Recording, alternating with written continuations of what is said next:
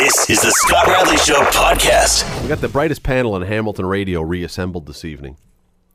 Mike Fortune and Jay McQueen are the two victims this evening. And when I say pins and needles, Jay has got his phone nearby because literally any moment now, Jay's wife, Jen Watson, you hear her here on CHML day after day, she is ready to spawn.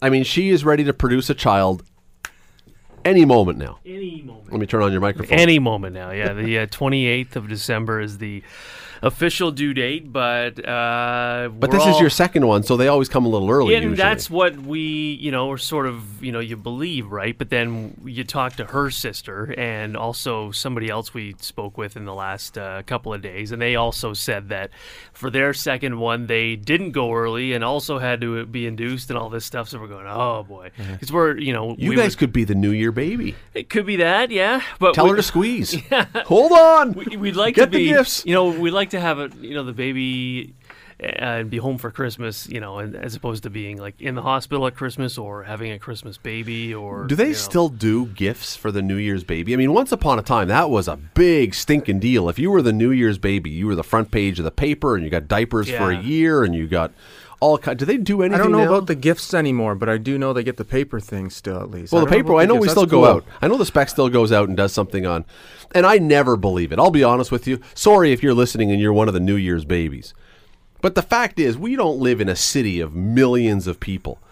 The chances that every single year there's a baby born at 12 o'clock and 1 second is just not realistic. Well, what's funny about that is my mom worked in labor and delivery for years at McMaster, and they had like this thing against St. Joe's because St. Joe's claimed like every year to have the New Year's baby, and it was like they're making it up or they're getting, you know what I mean? Like, well, the baby's out at 11:30, but we're not cutting the cord until 12 o'clock and 1 second. Yeah. Wait, cut! Yeah. Now, is Jen at that phase right now, Jay, where she is just like, get this thing out, like I am done and finished? It's like a scene from Alien. Yeah. I mean, she still do. I mean, she went to IKEA, which is like brave for anybody. Sure, this time of year, pregnant or not. She went to IKEA with her 2-year-old daughter yesterday. So, and they both survived that trip. So that was that's good news today. Good for her. Today we went down to see Santa Claus with. I see the pictures on Facebook already. Yeah, and she's totally ready to go. But I mean, and there's times where it's like, oh, okay, let's now, right? Like, well, how many midnight runs has she had you out to? For like food and stuff. Yeah, her cravings. Not.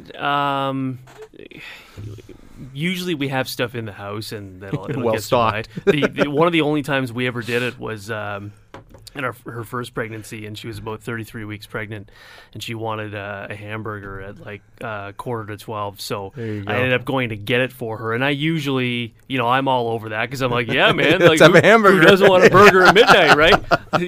But that time I didn't, and she ended up getting food poisoning from the restaurant. Oh no! And then that sent her to the hospital, and so she's in there with vomiting and all this stuff at 33 weeks, and it was pretty tense for a while. And well, we have a policy on the show, as always, that no one's allowed to have their cell phone ringer on. I want you to turn your ringer on.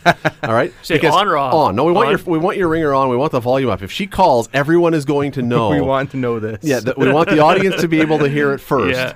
If Jen calls, and so we can. There we go. Yeah, we can keep track if if something happens, and so if you hear the ringer all of a sudden, folks, you know that there's something going on in the McQueen household.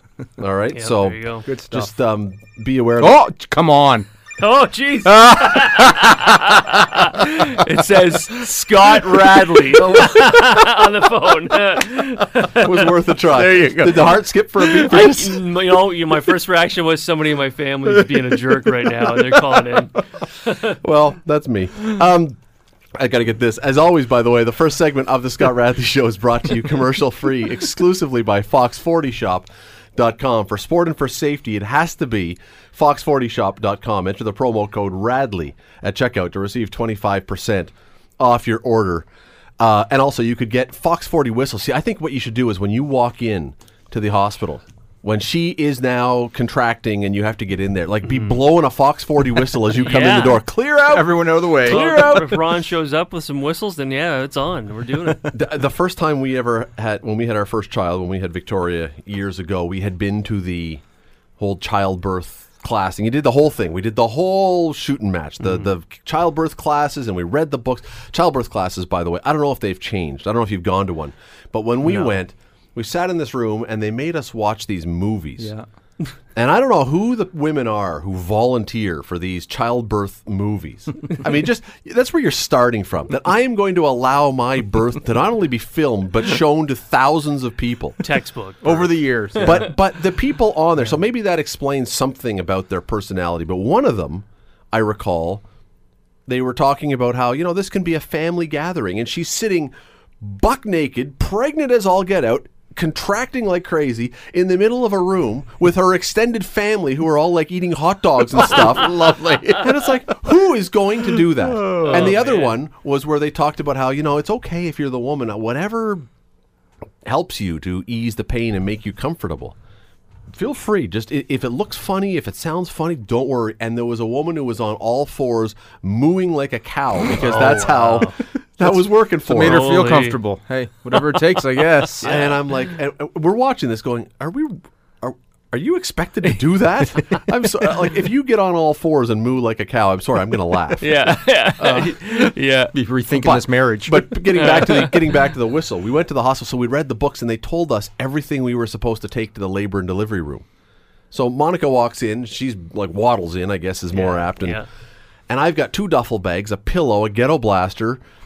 And the nurses are looking at me like, are you moving in? And I was like, no, we just brought the stuff they told us to bring in the book. I had rolling pins and tennis balls and...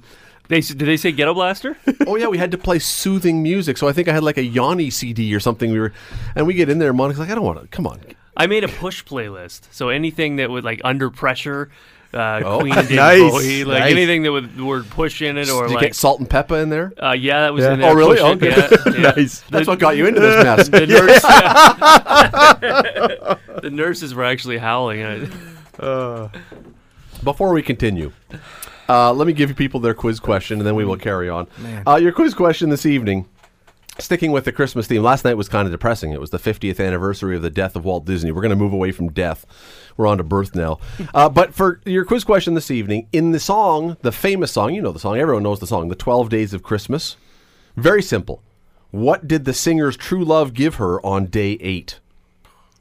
905-645-3221, star 9900. 12 Days of Christmas, what was the gift on day 8? I'll give you a hint. It was 8 something. Oh. Thanks. Well, that whittles it down, I know, but it's Sorry, 8 is of this something. the Bob and Doug McKenzie one you're looking No, for? no, that would be pretty good. I don't remember what they had. What did they have for day? Did they have day 8, or had they already skipped ahead to day 12 by I then? have to play it back in my head here. Yeah. Maybe we can get it as a reintro. Luke, look for it. Yeah. So anyway, we are sitting patiently waiting for news from Jen. No, I won't play any more funny jokes on the phone. Yeah.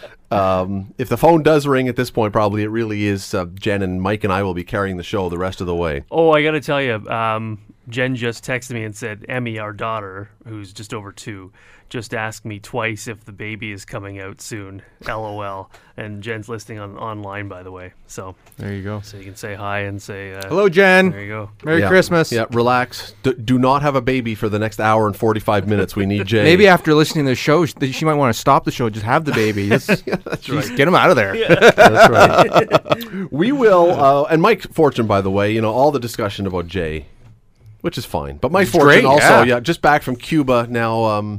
There's no Nice there's no man. pregnancies that we need to talk about involving. No. right. That ship sailed many years ago. We're all looked after there.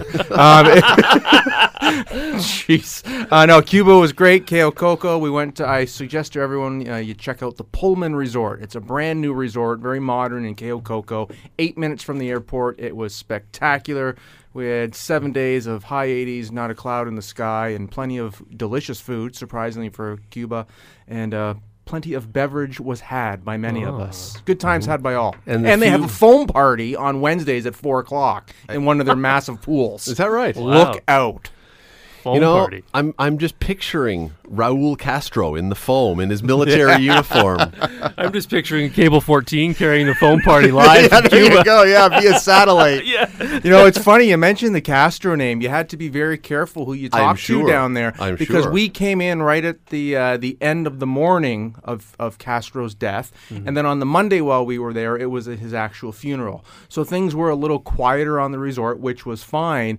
But whenever you spoke about or asked any of the citizens there about Castro, they just ooze over this guy. They love him to death. They would say nothing wrong. So you had to be very careful. You had to respect their culture and their leader.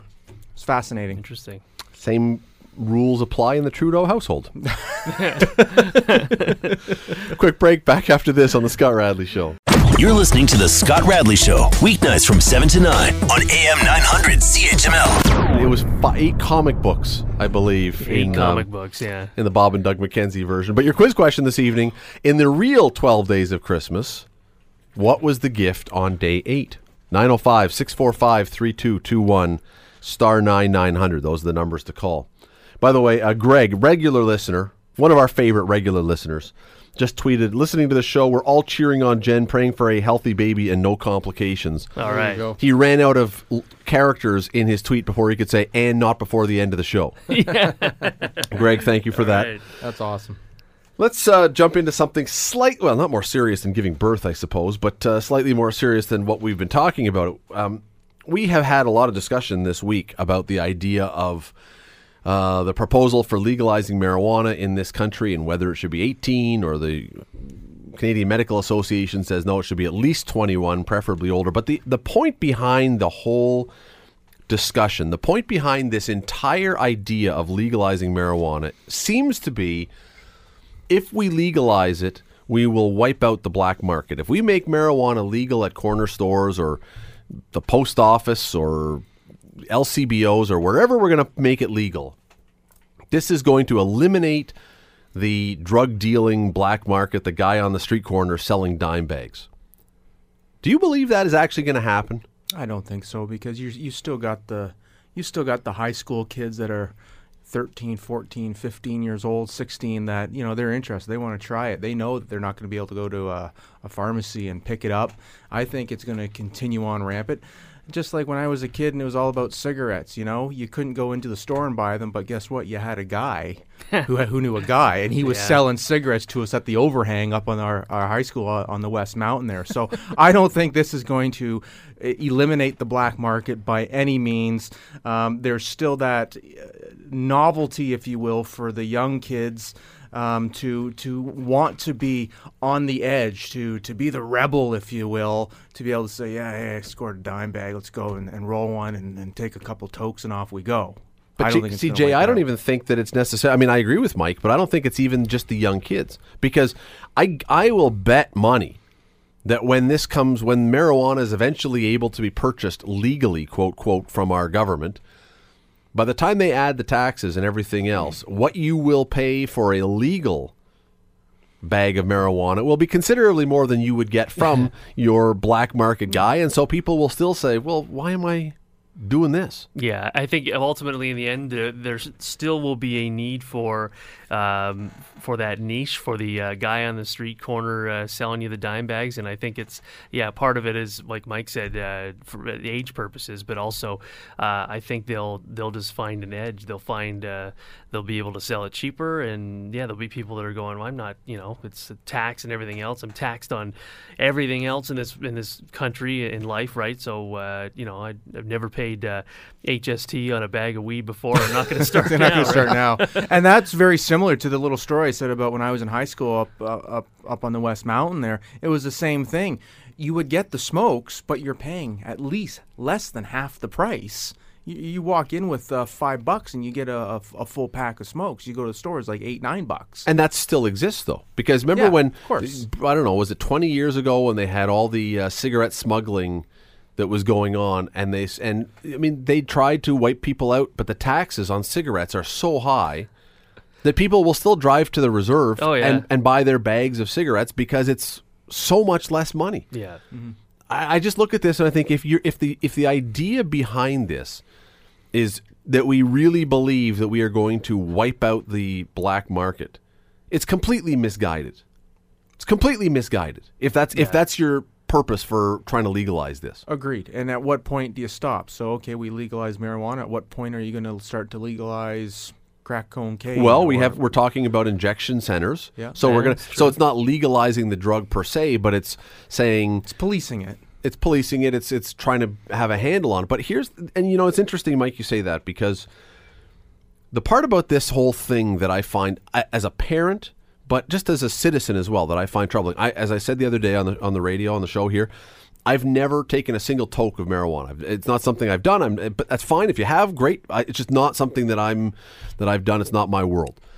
But the reality is that if you are making it legal, if the government is saying it is okay to buy this, is that not telling every kid that it's okay, that there's nothing wrong with it? Because again, when I listen to the Canadian Medical Association that says this stuff, if you're over 25, whatever, do what you want. But up until then, it can permanently, structurally affect your brain, and it's not healthy for kids who are under 25 years old, is what they are saying. Not me. I don't know. They're saying this. But if the government says it's legal at 18, is that not announcing that, sure, it's fine, it's not harmful at all? I mean, I guess it's like booze, right? I mean, you're not supposed to drink until in Canada, well, in Ontario, until you're 19, and so that doesn't stop kids from partying with it in their low teens, right, or whenever they can get their hands on it. So, yeah, I don't think that's really going to be. They're going to look at it and go, that's going to have any bearing on what kids do. I think.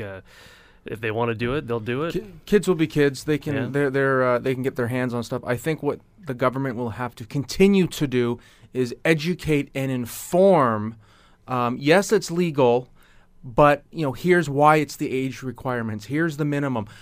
Here's why you should get the prescription or buy it from us, as opposed to what you can get off the street. You don't know what it's cut or laced with. You don't know who the actual supplier is, and that's where you almost have to the youngsters, put that little bit of fear in them. Don't do it that way. If you're going to, at least come here, pay the few extra bucks, if you will, and do it the right way once you're at that minimum age. You still have to put the fear in them, just like they're doing with cigarettes now. Those pictures are just absolutely horrendous that you see on cigarette packages. If you can do something similar with marijuana to curb them away from it at least, then there you go. And again, you bring up a really interesting point, because on the one hand, I want to talk about the pictures, because we're talking about things that are potentially harmful for us. And the cigarette packages now, yes, they have pictures of people who have like 4th degree mouth cancer, that their jaw is falling off to show and to scare people. But then once every 2 weeks in my newspaper, I get a lovely glossy flyer from the LCBO showing me all the glory of all the different beverages that I can go out and buy. And people will argue, well, booze is bad for you too. But our government says, on the one hand, this you can't touch.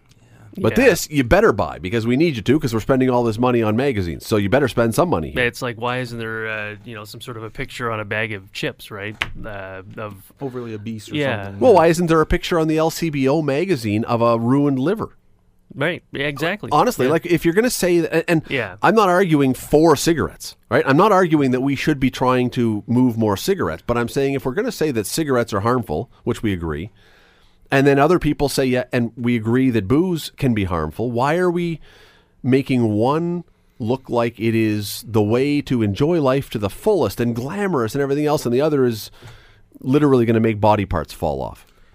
I guess when you look at alcohol, you're dealing with natural ingredients, if you will, whereas with cigarettes, that's natural. Tobacco is natural. Yeah, but then they put a lot of fillers in them. They put a lot of extra crap in there that are the same as paint thinners or whatever they swept up off the floor. Who knows?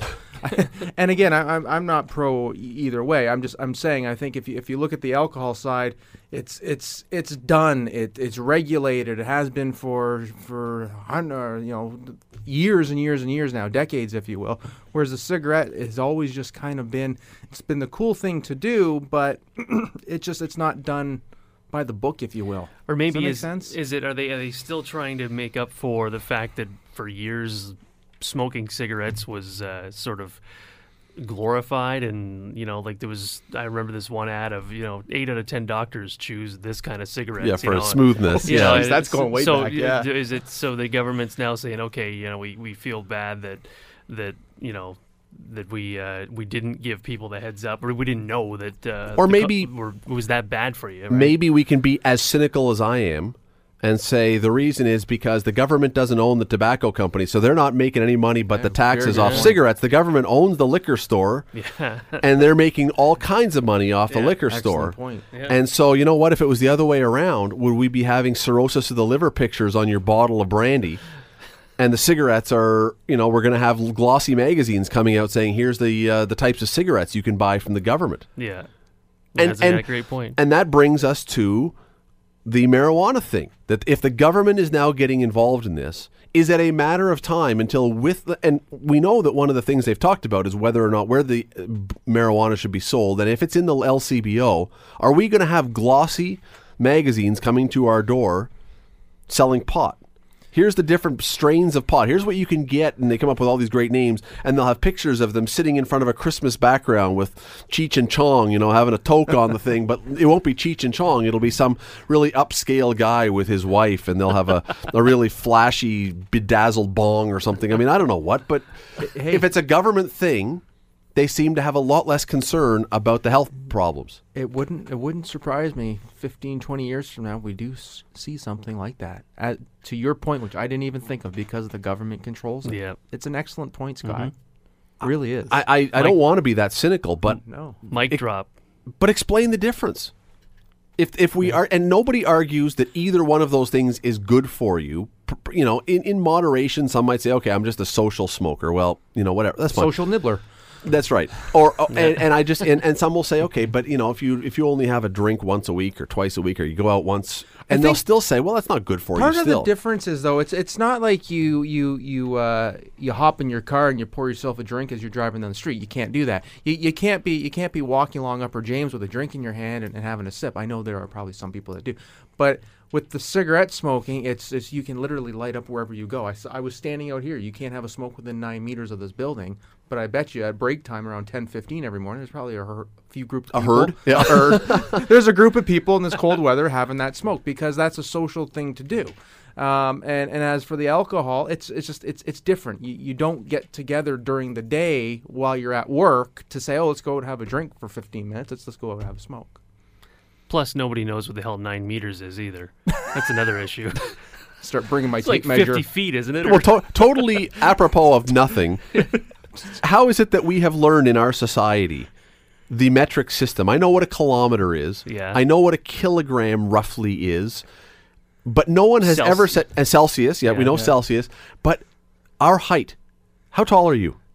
Yeah, like how tall? 167 centimeters. You're right. 5'10" or whatever it is. 5'7" or 5'7". No one has ever said you're 1.32 no. in Canada. And if you did, you'd look at them like, "What are you on?"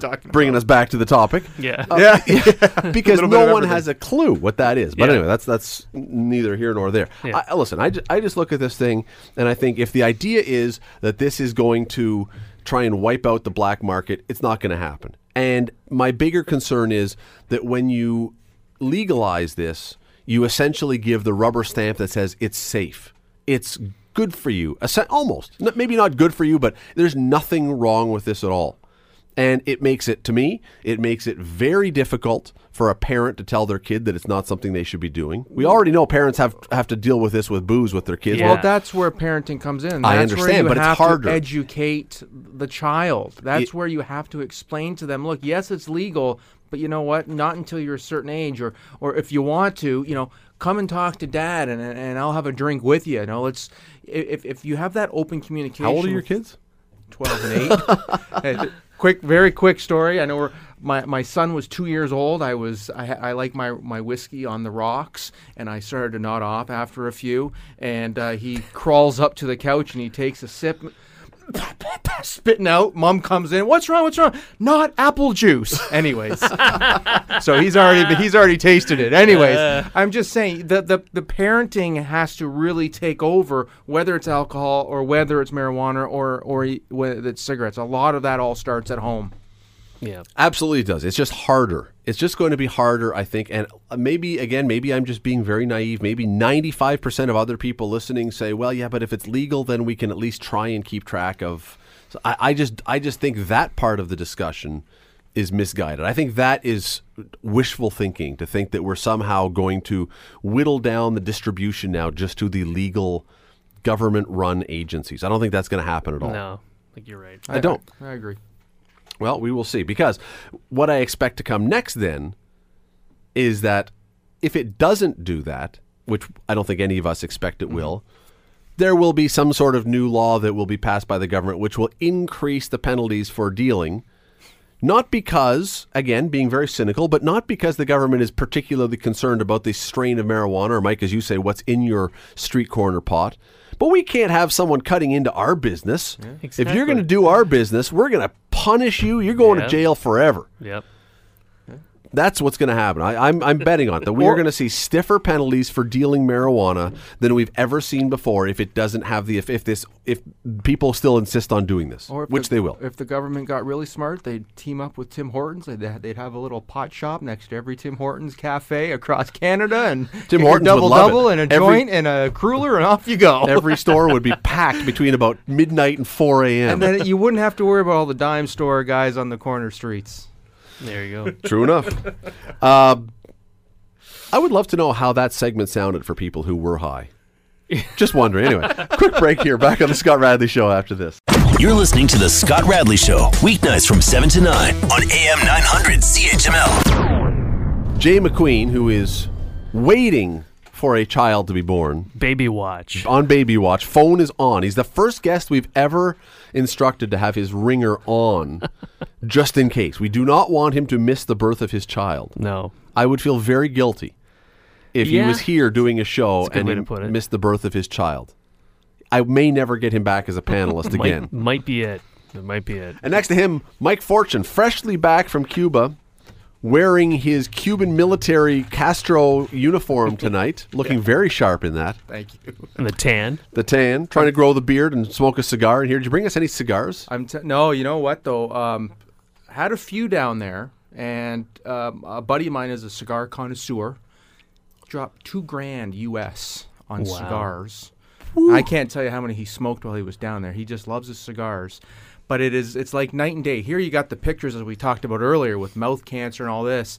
In Cuba, they give you the cojibas and all this in these beautiful cedar pine boxes with logos. And it's like, I'm like, Mark, I go, when you're done, I go, I want the box. Like, it's just, there's no regard. It's a metaphor for where you're going to end up. There if you you smoke go. from That's right. Yeah, a there's pine box. no regard for your health or anything down there. I had a couple. Did I enjoy them? Yeah. Hey, when in Rome, right? You know, Years enjoy it. ago, we were talking about babies. When we had one of our kids, I was working at a different newspaper, and I bought cigars for all the guys who worked in the newsroom. The women didn't want one, so that's fine. And I don't smoke cigars, so I didn't know what to buy. So I just go in and I buy one that looked kind of cool, kind of that torpedo-shaped cigar. And we all went up on the roof of the building. I had no idea that these were like the world's most potent cigars. Oh. And by the time you get down to the nub. nub where there's like an inch left and it's hot when you... Yeah. We walked down to the newsroom afterwards, and all of us are sitting in our chair, just our heads just spinning. We could couldn't even see straight. We were so, when you mix babies, pot. We were talking about they weren't pot cigars, by the way, but it No. might have felt like it. And then Cuba, man, oh man. This week or last week, within the last few days, the Oxford English Dictionary announced the new words that it has added to its list of official words from 2016 based on usage. I'm going to give you some of them. Tell me which one you are most sick of out of this list. And this is not This is from this year. this is not a full list. There were over Okay. 500 words apparently that were added that are from the modern vernacular now. Okay. YOLO, moobs, America, non-apology, post-truth, Brexit, or clickbait. I'd have to go with the Brexit. I'm tired of that one. Some of them I hadn't even heard of. No? What are moobs? Man boobs? Absolutely. There you go. yeah. Okay. Yeah, so you don't even need to know what it is. It's just it's sort of self-explanatory. Moobs. If you have moobs, you need a bro or a man's ear. Or you need the surgery that Well, they that advertise too. for.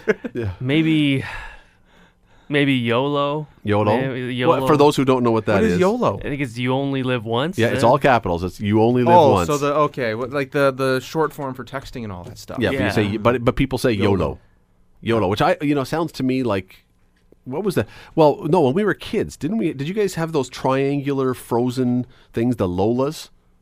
See, that's what I always think of. Whenever I hear Lolo, I think of. And what was the other one? America? America, yeah, with an apostrophe. America. That's going to make it to the dictionary. Non-apology, which is the sort of political thing where, it's become so commonplace now that you will apologize. I apologize if anyone was offended, which is really not saying you're sorry. It's like if you're offended, well, it's your own darn fault. But I'm sorry for you for your thin-skinned, silliness. Narrow-minded. Yeah.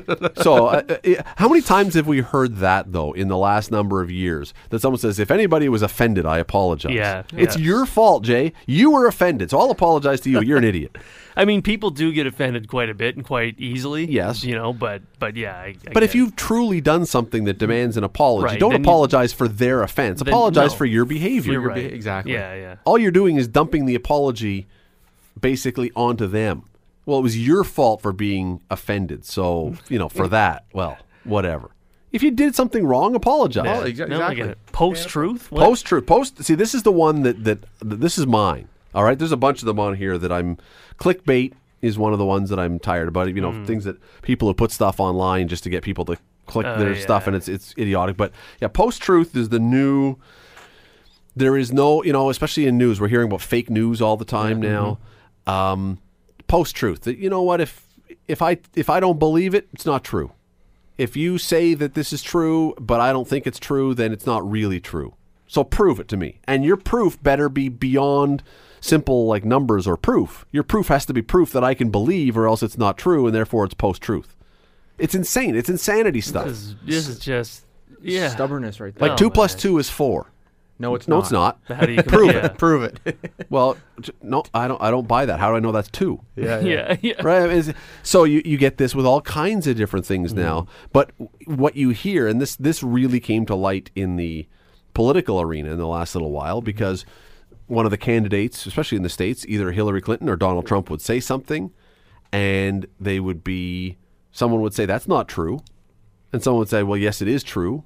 And you can't agree on whether it's true or whether it's not true, because half the time what they're talking about is not something that's easily established. Yep. I mean, how much money did the government actually spend on reforesting Oklahoma this year? I don't know. But if one of them says it was $10 million and the other says no, it wasn't, well, you're basically choosing which one is your truth, and therefore we're in the post-truth era. Oh, boy. And so what do you believe now? Like, if we live in the post-truth era, what do you actually believe?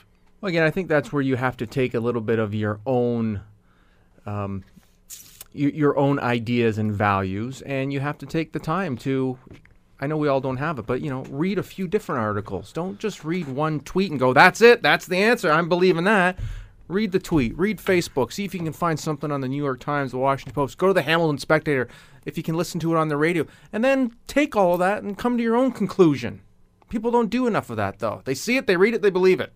That's true, but we also now, and Jay, you know this as well as any of the rest of us, we go out of our way to only listen to the points of view that reflect our point of view. We don't want to listen to someone else who has a different point of view. We just want someone to validate what we believe. As Mike was saying what he said, I was thinking people follow who they want to follow, and they, especially when you get into online stuff and Twitter and all that kind of stuff, they like to follow like-minded individuals on Twitter, right? And so that's, you fall into that line of thinking all the time, and that's the way it is. And so anything else, a point of view that's, that goes against that is, it's not true. But why are people like that? Because why it's can't exhausting. They be open-minded? Because it's exhausting. People find, I think, that it's exhausting to be challenged. Because if you're challenged, you then have to think. Okay, Jay says that he believes in global warming.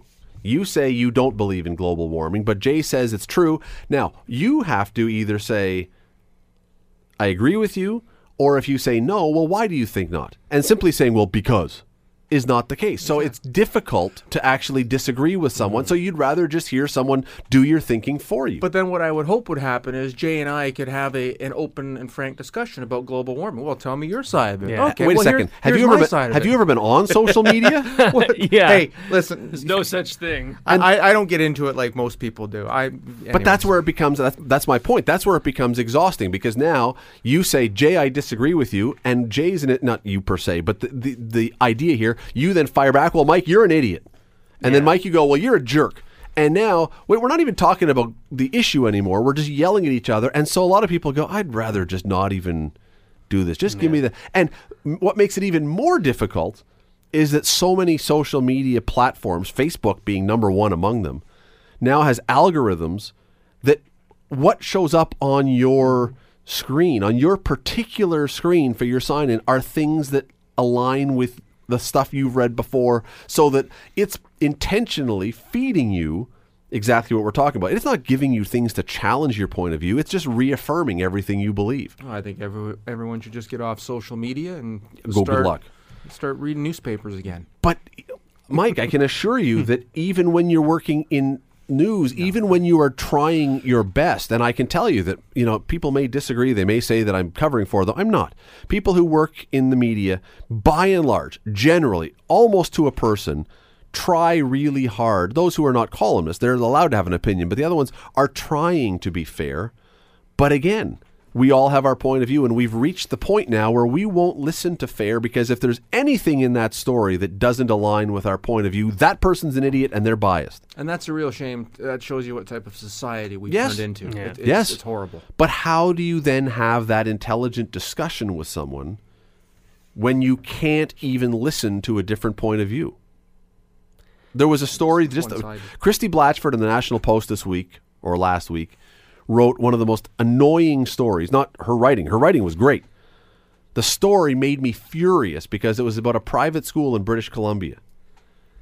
And the teacher, while talking generically about abortion, or some social issues, he says, for abortion, for example, I disagree with abortion, but he didn't say you have to believe it. He didn't try and convince anyone. He just threw it in there.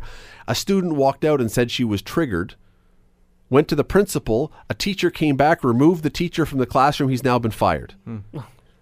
How do we have a society where you can't even offer a point of view without worry that someone is going to do something like that? It's hard. It's the people just get this visceral, like, oh my God, I can't believe this. Either I'm offended or I'm, and nobody, there's none of this like, meet you halfway, I'll listen to your side and maybe hear what I have to say. It's just, there's this, for whatever reason, it's like, it's instant gratification. Like, you go on Facebook, you look at what you want to look at, you talk to, who you want to talk to. And so when you see things that, online and even in person that you don't like, then there's this instant, you're so used to like either clicking like you're going to the next page, or in this case, you're going to get up and tell the principal because somebody made a comment in passing, right? I mean, well, we've decided that being offended is the worst crime. Yeah. We've talked about this on this show before. We've decided that if someone offends me, that is the worst thing they can do to me. And if you offend me, you must be wrong. You have done something horrible, and I must then crush you because I am entitled to walk through life not being offended. And none of us are. Being offended is a good thing for this very reason. It makes you think about, why am I being offended? What do I think that I disagree with, and how do I establish my position? But we don't want to think. We don't want to be challenged on these things. We just want to go through life and be told how right we are about everything. Because we've also become a lazy society as well, and that's very. I think last time I was here, actually joking around, I think I offended Brad Clark, and he called me out on it. I'm sure you didn't offend Brad too badly. But the point is, you're right. We seem to always come around to this topic, whether it's here on this show or even if you're just out amongst your colleagues at work. You really have to be on pins and needles at times. We all know Jay is right now too. Be on pins and needles twice in one show to watch what you say, and it's really unfortunate because I'm not that kind of guy. I like to speak my mind and say what I'm thinking. And if I'm not a fan of something, all right, I'm not going to stuff it down someone's throat, but I'll simply say, I'm not a fan of this. And someone, oh, well, you're ridiculous. Okay, well, maybe I am ridiculous. But I'm not a fan of it. There's a huge difference. We got to go to break. There's a huge difference when you talk about that. And Mike, I know what you're saying. There's a huge difference between walking up to a woman in your workplace and making comments about her breasts, which, would be completely offensive and outrageous and unnecessary, and offering a viewpoint on something philosophically or politically that is a discussion point, and someone taking the same almost level of offense to it. Those are two vastly different things, but we treat them almost the same now. Yeah, which is ridiculous. Quick break. Back after this on The Scott Radley Show. You're listening to The Scott Radley Show, weeknights from 7 to 9 on AM 900 CHML. Mike Fortune, Jay McQueen in studio with the Brightest Panel in Hamilton Radio. If you missed the first hour, Jay McQueen is monitoring his phone closely because at any minute there will be a new mini McQueen entering this world. Well, possibly 2, maybe 3. Yeah. If you missed, any chance they're triplets? No, or not even 2. No, we've asked several times, and we don't know if it's a boy or girl, but we do know there's one, and. Yeah, if you missed the first hour, you might have just made it sound like she's in the hospital and she's ready to push. Not quite that. No. But you would not be here if we were there, if we were at that point. But, no. But, yes, any moment. She's due on the 28th, but could be sooner. Yeah, we're hoping sooner. Could be sooner. To be home for the holiday, Christmas, and all that stuff. Take her for a drive on a bumpy road. You know what? Nikola Tesla Boulevard, a.k.a. formerly known as Burlington Street. We went down Birthing to Avenue. Yeah. We went down to Bass Pro Mills in St. Catharines to get Emerson's photo as Santa today, we talked about earlier. And I'm like, you know what? It's 3:30 or 3:45. We're gonna go. We're not gonna go Red Hill Valley to the Link, because we live kind of near Limeridge Mall. I'm not doing that. Plus, because everybody's getting off at Upper Wentworth to go to the mall. So I thought, let's get off at Nikola Tesla Boulevard and go up across to Wellington and up the Claremont Access, the portion of the Claremont Access that's open. So we're on Nikola Tesla Boulevard, and Jen's going, "Oh, geez, bumpy road here." She's like, "But she's like, this is good. This is one of the things that one of the old wives' tales, right?" And I said, "Hey, let's keep the bumps coming, right?" You mentioned the mall. Is there anything this time of year that leads to more homicidal impulses than trying to find a parking spot at a big mall? Is there anything that makes you more insane than driving around and then you think you've got a spot and someone darts in before you into the spot? That there should be some sort of exemption in the criminal code that if you kill someone because they stole your parking spot, that should be allowed. It doesn't bother me the slightest because I love my cars. They're not fancy cars, but I just love my cars. I love washing them in the winter and vacuuming. I park so far away that I couldn't care less about parking, and I get a real it's my entertainment walking from my car to the front entrance and watching everyone else yelling and screaming at each other. I love it. I do the same thing. I've had to go to Limeridge, or CF Limeridge, as it's now known. Is that what it's now known as? Yeah. Cadillac Fairview. Yeah, Limeridge, Cadillac Fairview, Limeridge. CF Limeridge. So I've had to go there a couple of times this week, and I park as far away as I can, and just I don't even attempt to find something remotely close to the door. In spite of how cold it's been, right? You got to get your 10,000 steps in. That's true. CF Limeridge, though. I'll call it CF Limeridge when I start calling it not Cops Coliseum and not Hamilton Place and not Sky Dome. Yeah. And not Maple Leaf Gardens. I've even done that a couple times by accident. That while I was away. Hamilton Place is being renamed, apparently. Eventually, what they're planning is that within a year or two, this entire city and every building in it will be known as First Ontario Centre.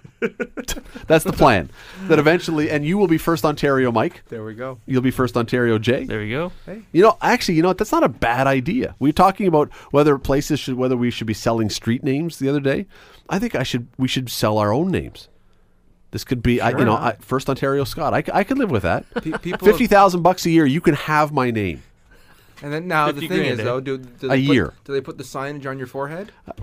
As long as it's temporary, like the boards in hockey. I'm not getting a tattoo on my forehead, but because I may change. I could get a better offer. I think I heard that somewhere. There was a guy, he rented his forehead space to some company, the highest bidder, and he got some money for it. He just walked around. You would not be a good forehead space place. Jay and I we are prime real estate. Tons of it. Well, there's lots of real estate on our forehead. Our forehead starts at our eyebrows and goes to the nape of our neck. So it's there you go. But again, speaking of homicidal impulses, isn't this a nice Christmas topic? Yeah. Beautiful. Yeah. There's a new survey out. It was done by a group that monitors movies, monitors Hollywood. And they found that in the last decade, the use of guns in movies, main Hollywood movies, is up by 50%. This is coming at the same time when everyone is saying how much we hate guns and the NRA is evil and we want to have gun control. And the people yelling the loudest for how evil guns are usually those who are coming out of Hollywood saying this is, the celebrities and everyone else saying we got to do something. How come we say, and I believe that truly we do, hate the idea of guns hurting people, and yet our main focus of entertainment seems to be guns? Because it sells. But why? Why do we love the idea of watching violence? We just don't like the idea of real violence. Because it's action-packed. They make it look so cool. They get the Matrix thing going through the air and slow motion. And it's cool, and it's the race car through the streets with the guns, and the way in the movies they get the gangsters, holding it sideways, crossing your hands with two guns, and they just make it look cool, and the actors that they bring in, you all look up to these. But is that not exactly what we're talking about? They're saying one thing and then making it look entirely cool on the other hand. Talking out of both sides of their mouth. It's entertainment. It's to me when I go to a show. I'm kind of looking to, I guess, escape reality and get lost in the theater and what's going on in the movie and just embrace the whole thing. So, yeah, I mean, I don't own a gun, and I, like most people, hate gun violence. But yeah, like, just give me some scenes with some, things shot up and whatever. And man, like, yeah, look at Star Wars, lasers. It's cool. And yet, lasers, fair, and that's an interesting one because, we don't have lasers that I know of. Nobody actually is armed with a laser gun, so that's fake. That's sort of pretend violence. But when you then go, I watched last week. I don't know what night it was. I was flipping around channels, and Die Hard came on. There's probably on a deaths per capita basis in the movies. There's not too many movies that have a higher death per minute rate than Die Hard. But we all love Die Hard. Yeah. And then each Die Hard movie, the level of deathness went up higher and higher. I mean, by the end of it, it's amazing he didn't just drop a nuclear bomb on a city just to be able to have the highest death count ever. Yeah. But why do we love that stuff in fiction and hate that stuff in real life? It seems like it would be one or the other. It seems like we would say if we really hate guns, if we really hate violence, then why are we entertained by it? Because what would Hollywood be able to sell then? Sex? Oh, yeah, even that gets boring, I think, doesn't it? How many positions do you... Anyway, sorry, it's all that. But, okay, romance movies, comedies, whatever else you want to come up with. There's lots of other options, it seems, but we always, the fallback position, the default position, I got no other good idea, let's blow stuff up and shoot people, is the fallback position, Maybe because people appreciate the special effects that are involved in making these scenes. We know it's all fake, but look at the artistry involved in blowing up this city. Yeah, it's new. What's new in CG, shoot 'em up scenes, right, or whatever. But even that, I don't think most of the time, I don't think that we are awed, A-W-E-D, not O-D-D, A-W-E-D by saying, wow, look at how realistic that bullet pierced his chest. It's just, he got blown away. That guy got blown away. There was a squirt of blood and down he went, and we never see the guy again. And we are enthralled by this. This is truly one of those things that truly baffles me, is that we can be so much against it on one side and love it so much on the other side. Essentially the same thing. I mean, I understand that there is a difference between real death and movie death. I mean, I'm not an idiot. I understand that. But there's other things in life that we would never watch on movies. Like, we all love hamburgers. We do, right? Yeah. We all love hamburgers. Yeah. I do not want to watch a movie of watching what happens to the cow to get to the point where he's in the restaurant. I have no interest in watching a cow get killed, slaughtered, butchered, all the rest. We would never say, that's highly entertaining. So if the show How's It Made ever had that as an episode, you wouldn't watch? Because I would find that somewhat interesting. How does a burger come to be? You might find it interesting the first time as a documentary type thing. You're not going to go to see the sequel. or part 3, 12 cows slaughtered. Fair enough. Or whatever. I mean, think of all the things that we don't like in our life. We generally, I don't want to have a hip replacement. I may watch on TLC used to have hip replacements. Now it's all shows about weird families and whatever else. But I might watch a documentary about a surgery, but I'm not going to over and over and over again go, oh, I got to see a hip replacement today. That was an awesome hip replacement. Well, it's like, why do I enjoy the show Mayday? It's like air crash investigation. It's also been renamed, right? But and all it does is scare the crap out of you, right? Yep. And I think, why do we watch this? We're flying somewhere next month or whatever, right? But nobody ever wants to be in a plane crash, right? Or nobody wishes that upon anybody. But yet we watch. Some of us watch those shows, right? Because it's fascinating to see what happens. And they never will show that on a flight. No, well, except in... They don't have that documentary no, they did channel. In Airplane.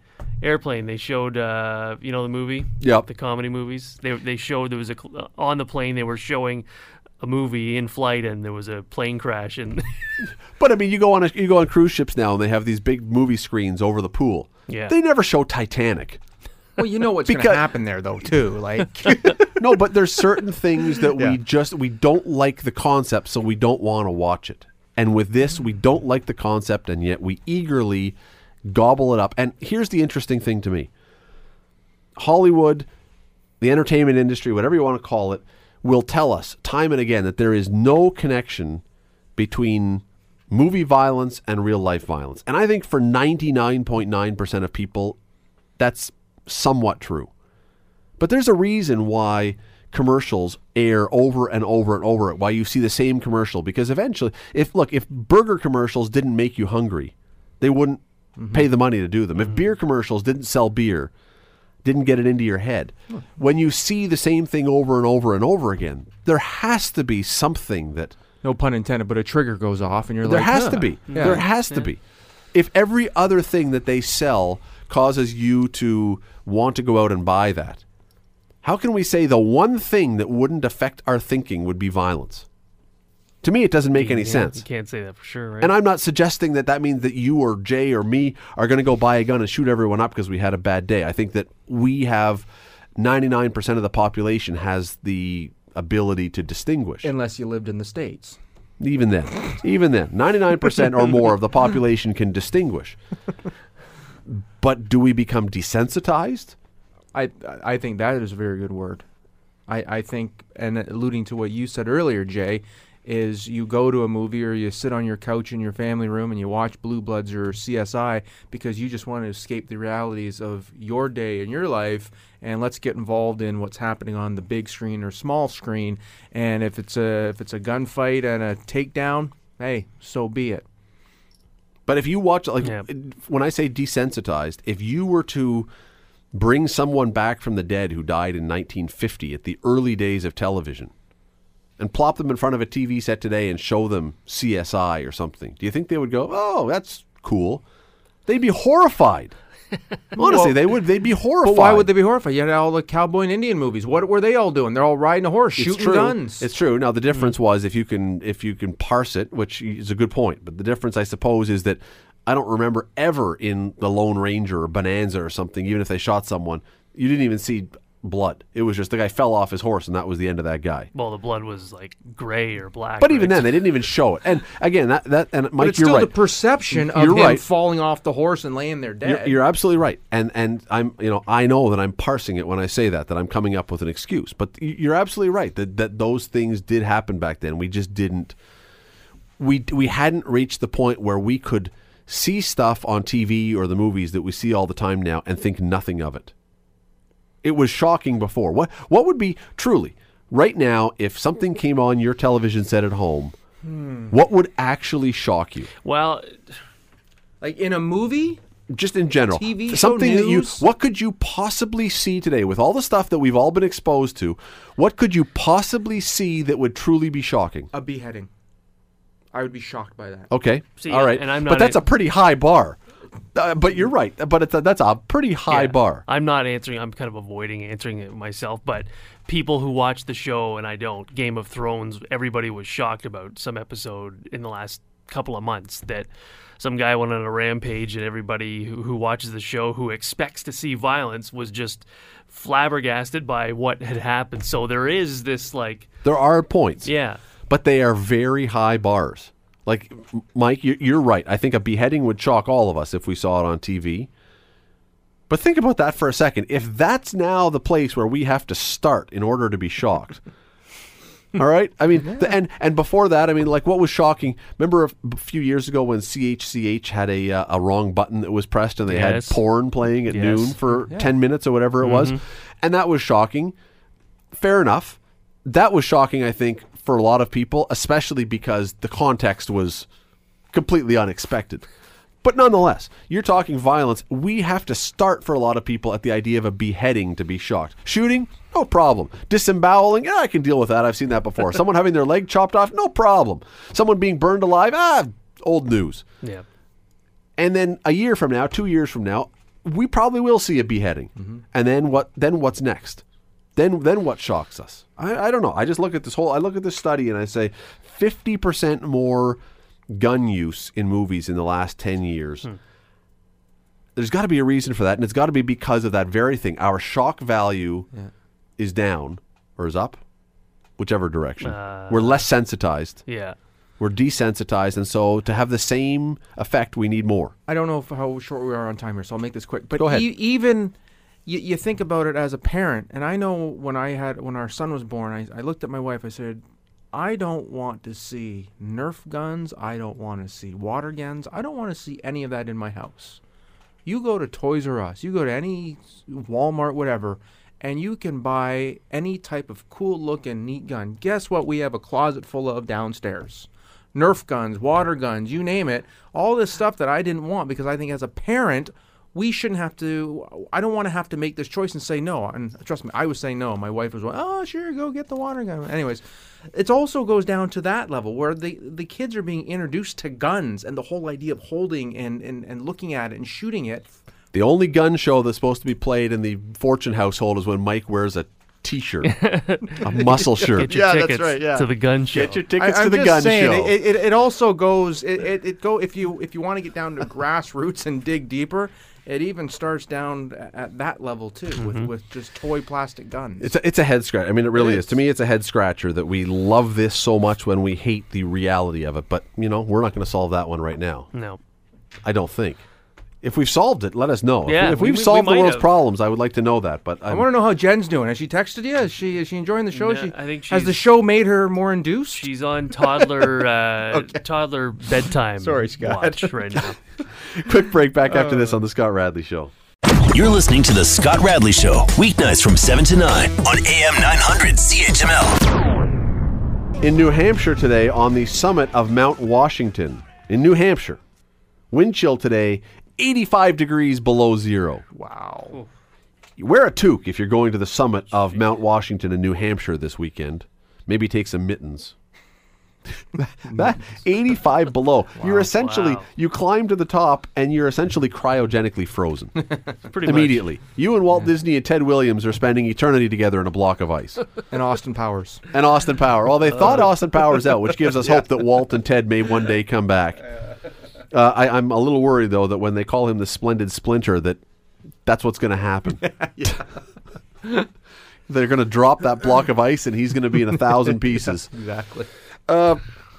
Serious topic that I want to get to. We haven't done a lot of serious stuff today, but there is one that I wanted to ask you guys about because it's been something that I've been hearing about a lot this week. We've all been hearing about Aleppo and the disaster that's going on over in Syria, and we won't go into all of it because everybody, at least knows of it. It's been a disaster. People are trying to get out of there. There's just thousands of people being killed and displaced and everything else. And the interesting thing, and the thing I want to ask you, the line was used several times this week by several different commentators that this was a failure of humanity. Now, the point is, he was not speaking to humanity just as this is a failure of the humans who were there. He was referring to this is a failure of the world to react to what was going on here and to step in. Is that right? When you look at something like this, when you see that someone is committing acts of genocide or mass killings, what is the broader world's responsibility in those cases? Because I think I know the answer, but I've become very confused over the last number of years, because if you get involved, you're bad. If you don't get involved, you're bad. So I'm not really sure what the proper answer is. I know what I would do, but I don't know what the proper answer is. What do you think, Jay? I think failure. Would you say failure of humanity? I think that's a pretty tall sort of or large burden, or sort of large term to place on the rest of the world. I think that for the most part,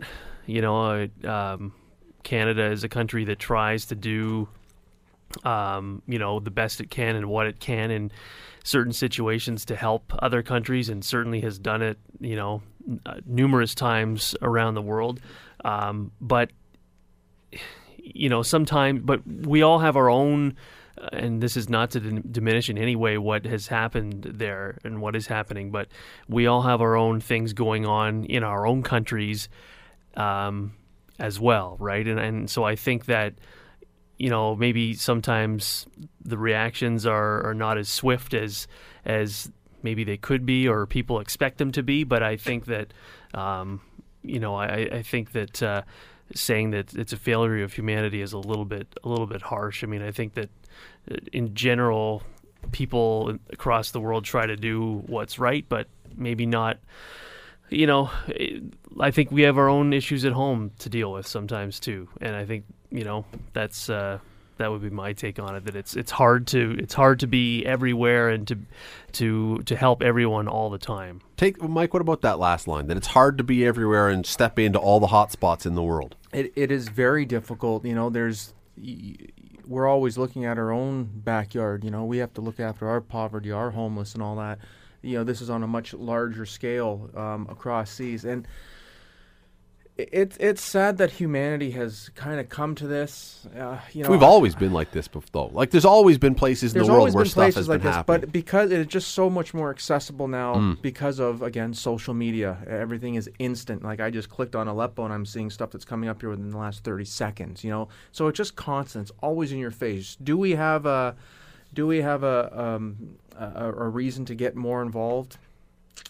That's a tough one. I don't think people would like my answer. I like it being a Canadian. I like our own backyard. I like the way we live a life. And if you start to intrude, and if you start to be the big guy and the big hero, I think things could drastically change our lifestyle here. Can you work in unison as a group? If you can get many countries together and help out, I'm all for that. But to be the one country to stand up and say, we're going to come in and save everything? I don't think anyone is suggesting that Canada should have alone. But I'm just saying in general. But if you go back to the 1940s, if we had said, the Nazis, they're over there. The Germans are over there. We're not going to do anything about that. We would have, in history, in the annals of history, we would have looked back and said, it was a colossal mistake not to get involved. And we had a moral responsibility because of what was happening to get involved. But then you look at a place like Mogadishu, you look at places in Africa where there have been civil wars and people just wiped out, and we haven't. We haven't jumped in there. Libya and other places, and we've sort of dropped a bomb here. The Americans have dropped a bomb or fired a missile toward a tent or something to blown up a camel. Well, that's what happened in Libya for a while. They were doing basically just a war for show almost. I don't know. I feel like when you know there is a genocide happening, you have an obligation to do something if you can.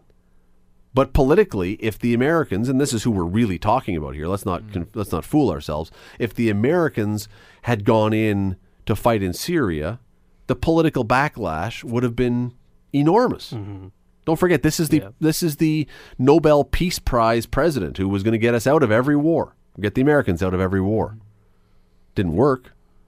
still killing more people with drones than any other president in the history of the United States. But how do you ignore what's happening over there? How do you say, it's their problem? Yeah, I mean, you want to say, like it comes back to it's hard to be everywhere and help everyone. Genocide obviously is something that, you can't stand by and let happen. And then, but for other things you say, okay, well, you pick your spots, right? You can't be everywhere. But then you get it, you get in crap for picking this spot instead of that spot, right? And so how do you choose this battle that you're going to get into instead of that one? So it's, I don't know if you can't win, right? Yeah. You can't be everywhere, but then if you pick one or two or three, then why are you picking those ones? And the answer can't be, sorry, Michael, I'll let you jump in, but the answer can't be, well, we'll just take every Syrian into Canada, right? We've done a lot, and we've had discussions about this, and we have been a very generous country, and I think rightly so. But you can't say ad infinitum, everyone who escapes can come to Canada. We'll take in 500,000. I mean, we just, as a country, we just can't absorb that many. We're not a big enough country to do that. No. So you can't just say, we'll take it at the back end and we'll just deal with the fallout. Sorry, Mike, I interrupted you. Yeah, no, I'm just, I was thinking about my answer, and then I'm listening to you, Jay, and I agree exactly with what you just said, Scott. You can't take everyone in. You can't do it all. But I was just, for a split second there, just trying to put myself in their position and picturing just Hamilton alone. Forget the rest of the country. Picture Hamilton just getting bombed and blown away and 500,000 people gone, and there's a few of us straggling around. And nobody coming to help. And that's what I'm thinking. No one coming to help. Wouldn't you just feel like an you would feel, I don't know what you would feel. I can't even imagine it. So, maybe I'm taking back what I said just a few minutes ago. But it's where do you find the line? I don't know. No one. Yeah. If we knew the answer, none of this would be going on. And we would be able to figure everything out at the snap of the finger, and we'd all be able to get along as well. So, well, the truth is that what would be ideal, although it doesn't seem like it's ever going to happen, what would be ideal is if some of the neighboring countries of Syria would get involved and would stop this. But that clearly is not going to happen. There's a reason why they're not doing that as well. Yes, but you don't want the Americans, clearly, politically, any other reason, you don't want them to be the policemen of the world or have to hold that position. The Russians aren't going to do it. The Chinese aren't going to do it. So if anyone is going to step in to stop a genocide, it appears it'll be the Americans, maybe the British, maybe some other European countries maybe that would get involved. But you would hope that it would be the neighboring countries that would say, no, this is not acceptable. Yeah. If it's, I think sometimes because we're overseas from things like this, right? Social media brings us closer, right? And quicker than say back in, in the late 30s, early 40s. News didn't travel as fast then. And newsreels would show up like every 3 weeks or something, and you see something. But yeah, you would hope that countries who are, in closer proximity to what's happening, that would be the hope, right? Doesn't seem to happen, though. No. Doesn't happen. I mean, a lot of the neighboring countries have taken in 0 refugees. 0. And so my initial default position is we have to do something. But the problem is, how do you become the only part of the world, or a very small portion? I mean, obviously Europe has done some parts of Europe and North America, but how do you become the part of the world that's doing everything and other parts aren't doing hardly anything, and that you can solve all the problems? I honestly, but it to the point of, is this a failure of humanity? Yes, it's a failure of humanity. It's but not just American humanity. I think it's a fascinating mindset that the countries closer to Syria and all that, how they're not doing it. They just don't care. Well, they don't want to create more of a conflict, so you end up with a complete firebomb going off politically and socially and everything else. I understand that part, Mike. I mean, I do. I understand that you don't want to have your next door neighbor wanting to bomb you into oblivion. But at the same time, you can't just wait for the United States to roll in, and then when they do roll in to solve the problem, then hate them and burn the flag and want to hurt them for doing it. Like, it just, you can't have everything in all different directions. No, I don't know. No. But as I said, when I hear that it's a failure of humanity, it is a failure of humanity, just not necessarily American humanity. That's where that was directed. Yeah. I'm sure that's where that was directed. I don't think that's fair. Yeah, it's a failure of other humanity to do it. Anyway, let's move to something lighter. We're going to take a break. Let me give you your quiz question. I don't think I've given the quiz question at all this hour. I keep forgetting. Something much, much lighter, and we'll finish with something lighter coming up. But anyway, here's your quiz question. In the 12 Days of Christmas, the song, what did the singer's true love give her on the 8th day? What was the gift of the 8th day in the 12 Days of Christmas? 905-645-3221 or star 9900. That is your quiz question this evening. Sorry it took so long to get to it. I completely forgot.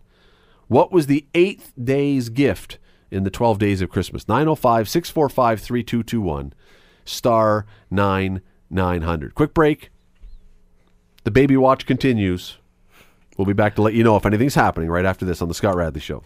You're listening to The Scott Radley Show, weeknights from 7 to 9 on AM 900 CHML. Jay McQueen, Mike Fortune in studio, Brightest Panel in Hamilton Radio. And as we've been telling you all night, Jay McQueen has the phone on because his beautiful wife is expecting their second child momentarily. I mean, she's not in the hospital. She's not actually producing as we speak, but it could happen. So producing.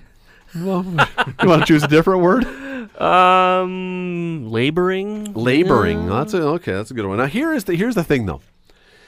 Earlier this week, this month, I don't know when he had it. Mick Jagger, who I don't know, he's like 104 now, lead singer of the Rolling Stones. He had a little thing. He's got a girlfriend who's a ballet dancer who I think is about 22 or 23. I mean, why wouldn't you, if you're Mick Jagger, have a ballet dancer for a girlfriend, I suppose? They just had a child. It's his 8th, I believe, from a number of different women. The name they gave this child, fascinating name. Apparently, all other names ever considered on the planet were taken. So the name of the child is Devereaux Octavian Basil Jagger. Devereaux Octavian Basil Jagger, which basically means this child will be beaten up on the schoolyard. Mm-hmm. Many times over. Although you're not allowed to do that anymore, but nonetheless, you know. So this brings me, though, to the point, because earlier this week, your beautiful wife was on Facebook putting out an all-call for people to recommend names for boys or for girls. You received a medley of good and bad ideas. Yeah. Some very nice, some just totally ridiculous, as would be expected on social media. But my question is this. Mike, you've had kids.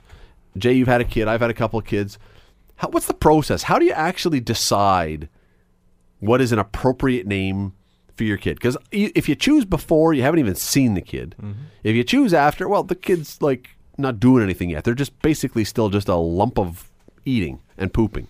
So they're not really getting any sense of what that child's personality is. How do you go about choosing a name? I guess I'll start because this is absolutely. This is very apropos for us right now. So we don't know if it's a boy or a girl, and last time we didn't know whether it was a boy or girl either. And so we had a couple of boys' names. We had a couple of girls' names last time, and we pretty much, it was so close that we said, well, obviously we have to wait because we have to see whether it's a boy or girl. And even though sometimes the names are interchangeable, in Emerson, we had a girl, and that name is interchangeable, obviously. But we didn't. It was about 12 hours after. The middle name Pat? No. No. Chris? Yeah. But we waited she went about 12 hours without having a name because we were still talking about it, but we wanted to meet her and see what she was like. And I think that. And you were able to get enough in 12 hours to make that decision? Yeah, I think wow. I think it helped that we really liked the name, and and I think it was a good match, but I laugh sometimes at the people who find out what they're having, and then like 18 weeks in, it's like, well, there's Steve, right? And then on Facebook, it's like, well, Steve's coming. Like, we saw Steve today. He's 5 months old. And Steve's room's done. And then I said to Jen, I'm like, well, what happens if the baby's born and, well, A, they got the sex wrong, right?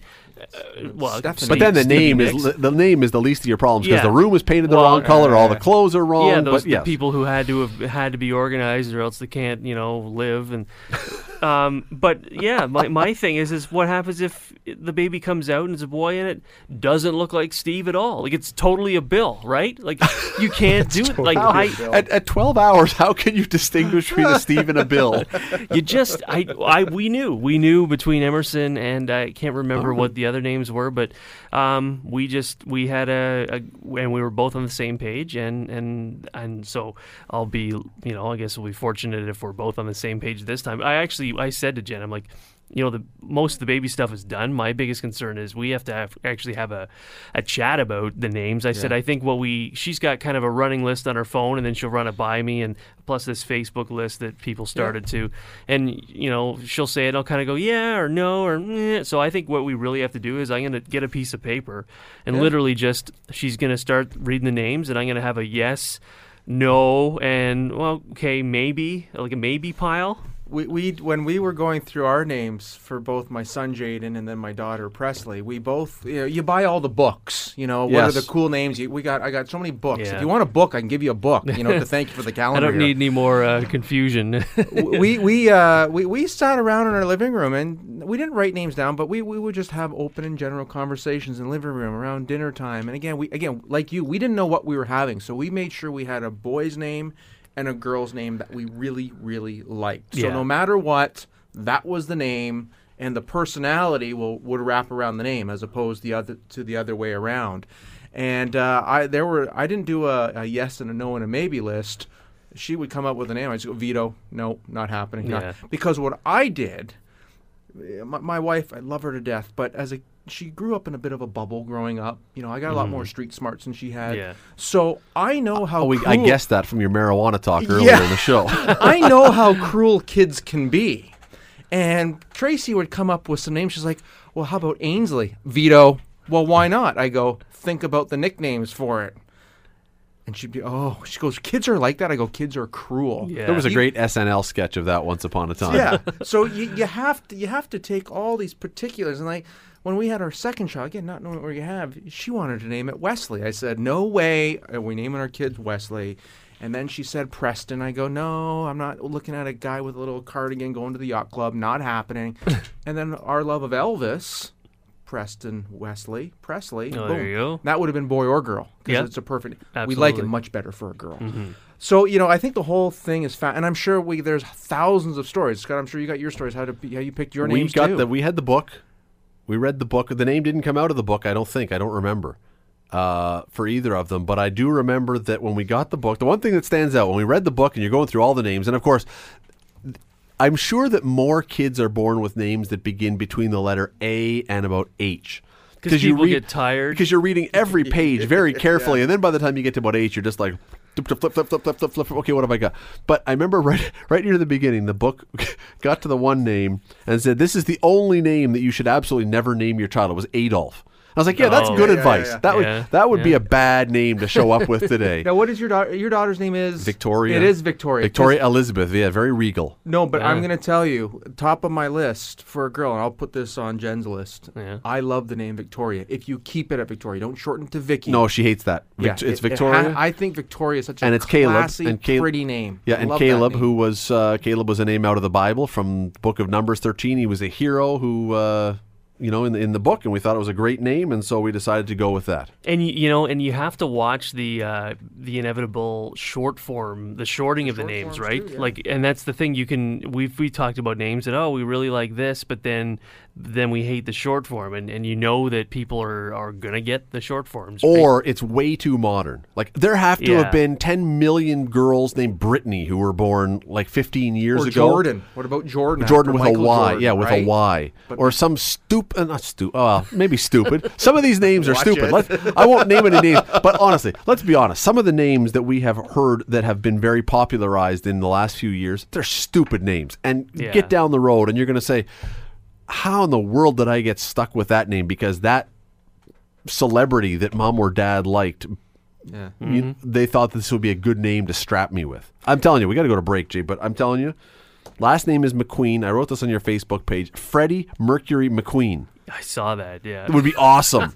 Boy or girl. Freddie the girl. Freddie the girl? No way. Yeah, you branch out. Try something new. Go with Victoria. Go for, boy. I Pretty and like classy. Scott as well. Scott would be a great name, boy or girl. Radio science. My dad's name is Bruce, actually, and his two brothers, Alan and Daryl. You never hear those names really anymore, right? Bruce, Alan, but a Daryl. friend of mine that I went to high school with, she named her son Bruce, and he was born in the last couple of months. And I thought, wow, like someone's bringing back like an older kind of name. Like it's not as far back as like Mavis or As we Hazel. go, though, we got to go to break. As we go, though, that's the other worst thing, though, is when you finally got a name. And then someone like 3 weeks before you have your baby, names their kid that. You go, I can't. Yeah. No. The Scott Radley Show, weeknights from 7 to 9 on AM 900. AM 900 CHML.